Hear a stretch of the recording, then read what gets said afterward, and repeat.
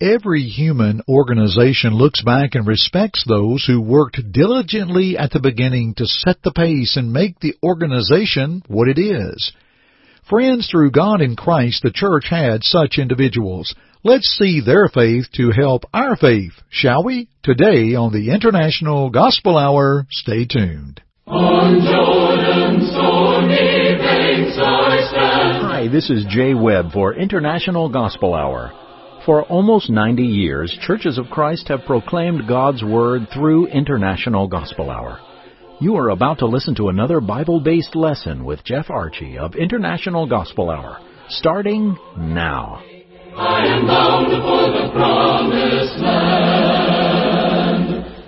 Thank you to our Jay Webb, and greetings to all of you. So good to have you with us for our study today from the International Gospel Hour broadcast.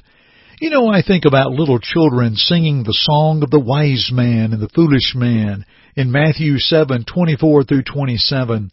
And friends, little children understand the importance of hearing and doing.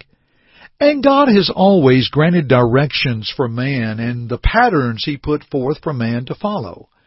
From the dimensions and the instructions of Noah's Ark in Genesis 6 to the blueprint of the temple granted to David in 1 Chronicles 28 and 29, to the implementation by Solomon, God has always had a plan for man. Now, where is the one book where we see these plans? I submit to you the Bible, the Holy Scriptures. It is the book to follow. It is given by inspiration of God and is profitable for doctrine, for reproof, for correction, for instruction in righteousness, that the man of God may be complete, thoroughly equipped for every good work. 2 Timothy 3:16 and 17. But as I study in the book of Ephesians chapter 3, verses 3 through 5, listen to these words.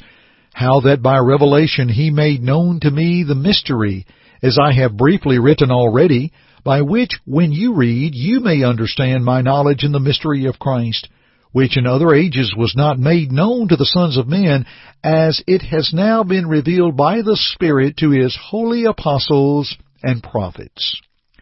Friends, today I want us to continue some thinking along the lines of Bible authority. We stand firm with Bible authority through our broadcast here at International Gospel Hour. But today I want to look at the apostles and the Scriptures. But first, friends, got a little bit of extra for our study. Got a very special booklet that I'd love to send you. It's absolutely free. Here's our Jay Webb with the details of how you can receive Something is Wrong, but the Bible is Right. Good folks, please allow us to send a special free booklet called Something is Wrong, but the Bible is Right. This is a study that clears away a lot of the confusion in the religious world and allows us to see that the Bible is always right. Just call toll-free at 1-855-IGH-6988 and leave your name, address, and just say Bible Tract. That's it. You may also go to our website at internationalgospelhour.com. Click on the Contact tab and leave us the same information, name, address, and type Bible Tract in the message box. Now, back to our study. Let's talk about the apostles and the Scriptures. What did the apostles do? What they were to preach, what they were to write, well, friends, it would be binding, and yes, would adhere with the same authority from God through the Christ, through the Spirit. When Jesus walked upon this earth, He told the apostles in John 14:26, "But the Helper, the Holy Spirit, whom the Father will send in my name, He will teach you all things and bring to your remembrance all things that I said to you." We can see the effect of the Godhead in directing the apostles in all truth. Now in John 15:26, "But when the Helper comes, whom I shall send to you from the Father, the Spirit of truth who proceeds from the Father, He will testify of me." John 16:13, "However, when He, the Spirit of truth, has come, He will guide you into all truth, for He will not speak on His own authority, but whatever He hears He will speak, and He will tell you things to come."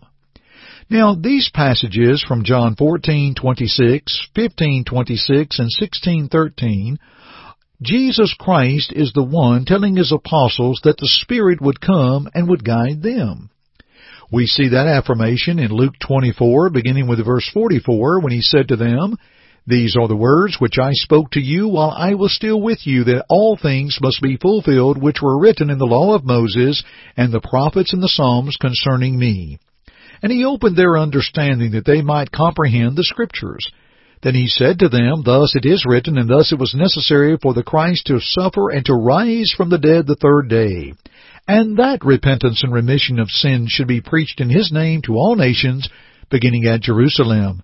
And you are witnesses of these things. Behold, I send the promise of my Father upon you, but tarry in the city of Jerusalem until you are endued with power from on high."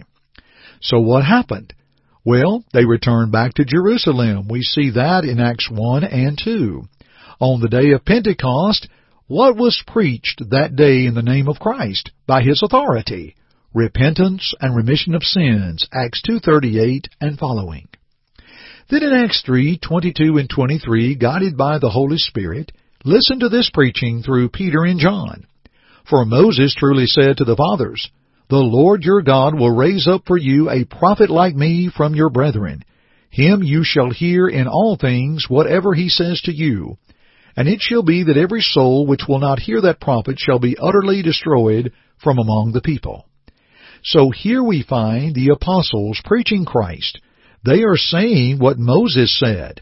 Guided by the Holy Spirit, they are bringing forth the things, the direction of the Spirit, as God has directed the Spirit through the Christ to inspire and to direct the apostles in their preaching, what they preached, and what they had written down. Now let's go forward in the book of Acts and let's note the Apostle Paul. In Acts 17 and verse 2, the Bible says, "Then Paul, as his custom was, went into them, and for 3 Sabbaths reasoned with them from the Scriptures."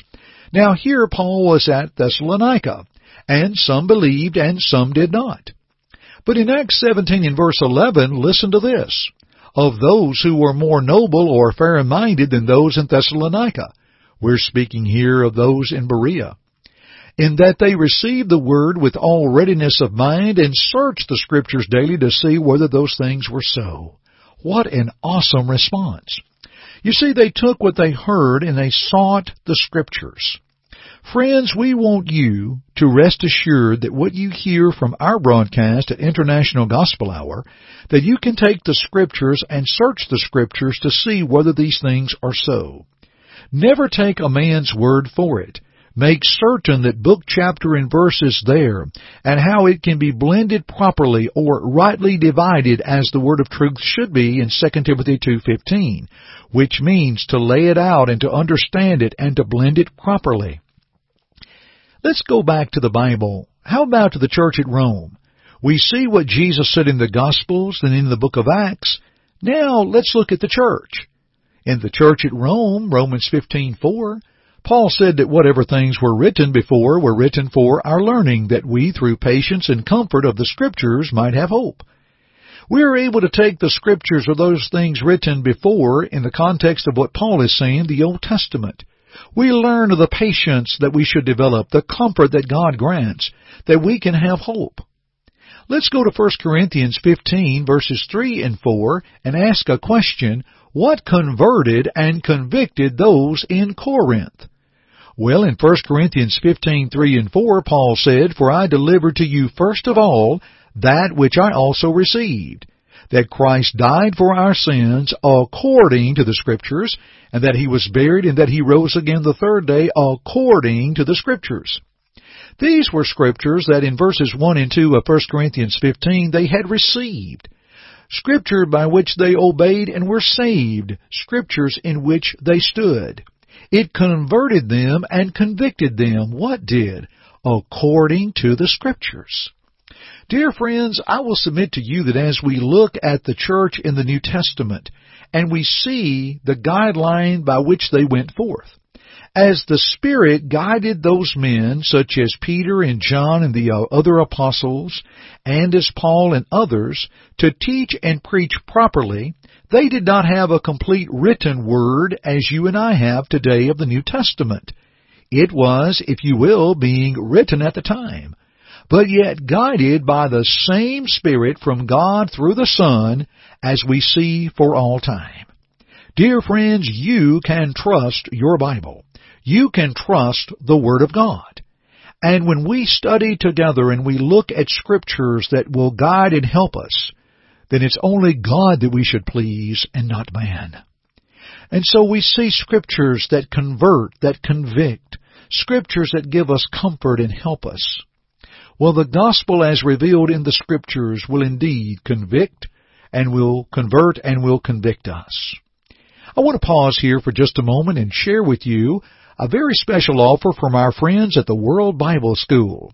It's an online study you may find of interest. Here's our J. Webb with the details of how you can study online. Our friends at World Bible School have a wonderful online Bible study available, and it is free. That's right, it's free. Please visit worldbibleschool.org and register.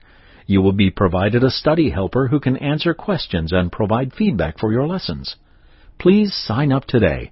That's the free online study at worldbibleschool.org. It was the late Ariel Durant on page 1 of his book Lessons of History who said, "There is no significant example in history before our time of a society successfully maintaining moral life without the aid of religion." Dear friends, religion comes from the Bible. When we understand what pure religion is, James 1:27, let us make that our pursuit. The Bible is a book unlike any other.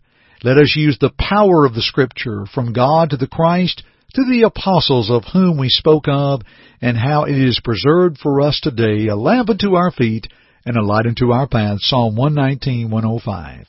Believe it, obey it, repent of our sins, confessing Christ, being baptized into Christ. Dear friends, let's continue our studies together another time, shall we? Thanks for joining me today here on the International Gospel Hour broadcast. I'm Jeff Archie, and friends, keep listening. Thank you for listening today. May this study prompt your search of God's Word for His will in your life. To assist you in your study or to listen to other programs, please visit our website at internationalgospelhour.com. To God be the glory.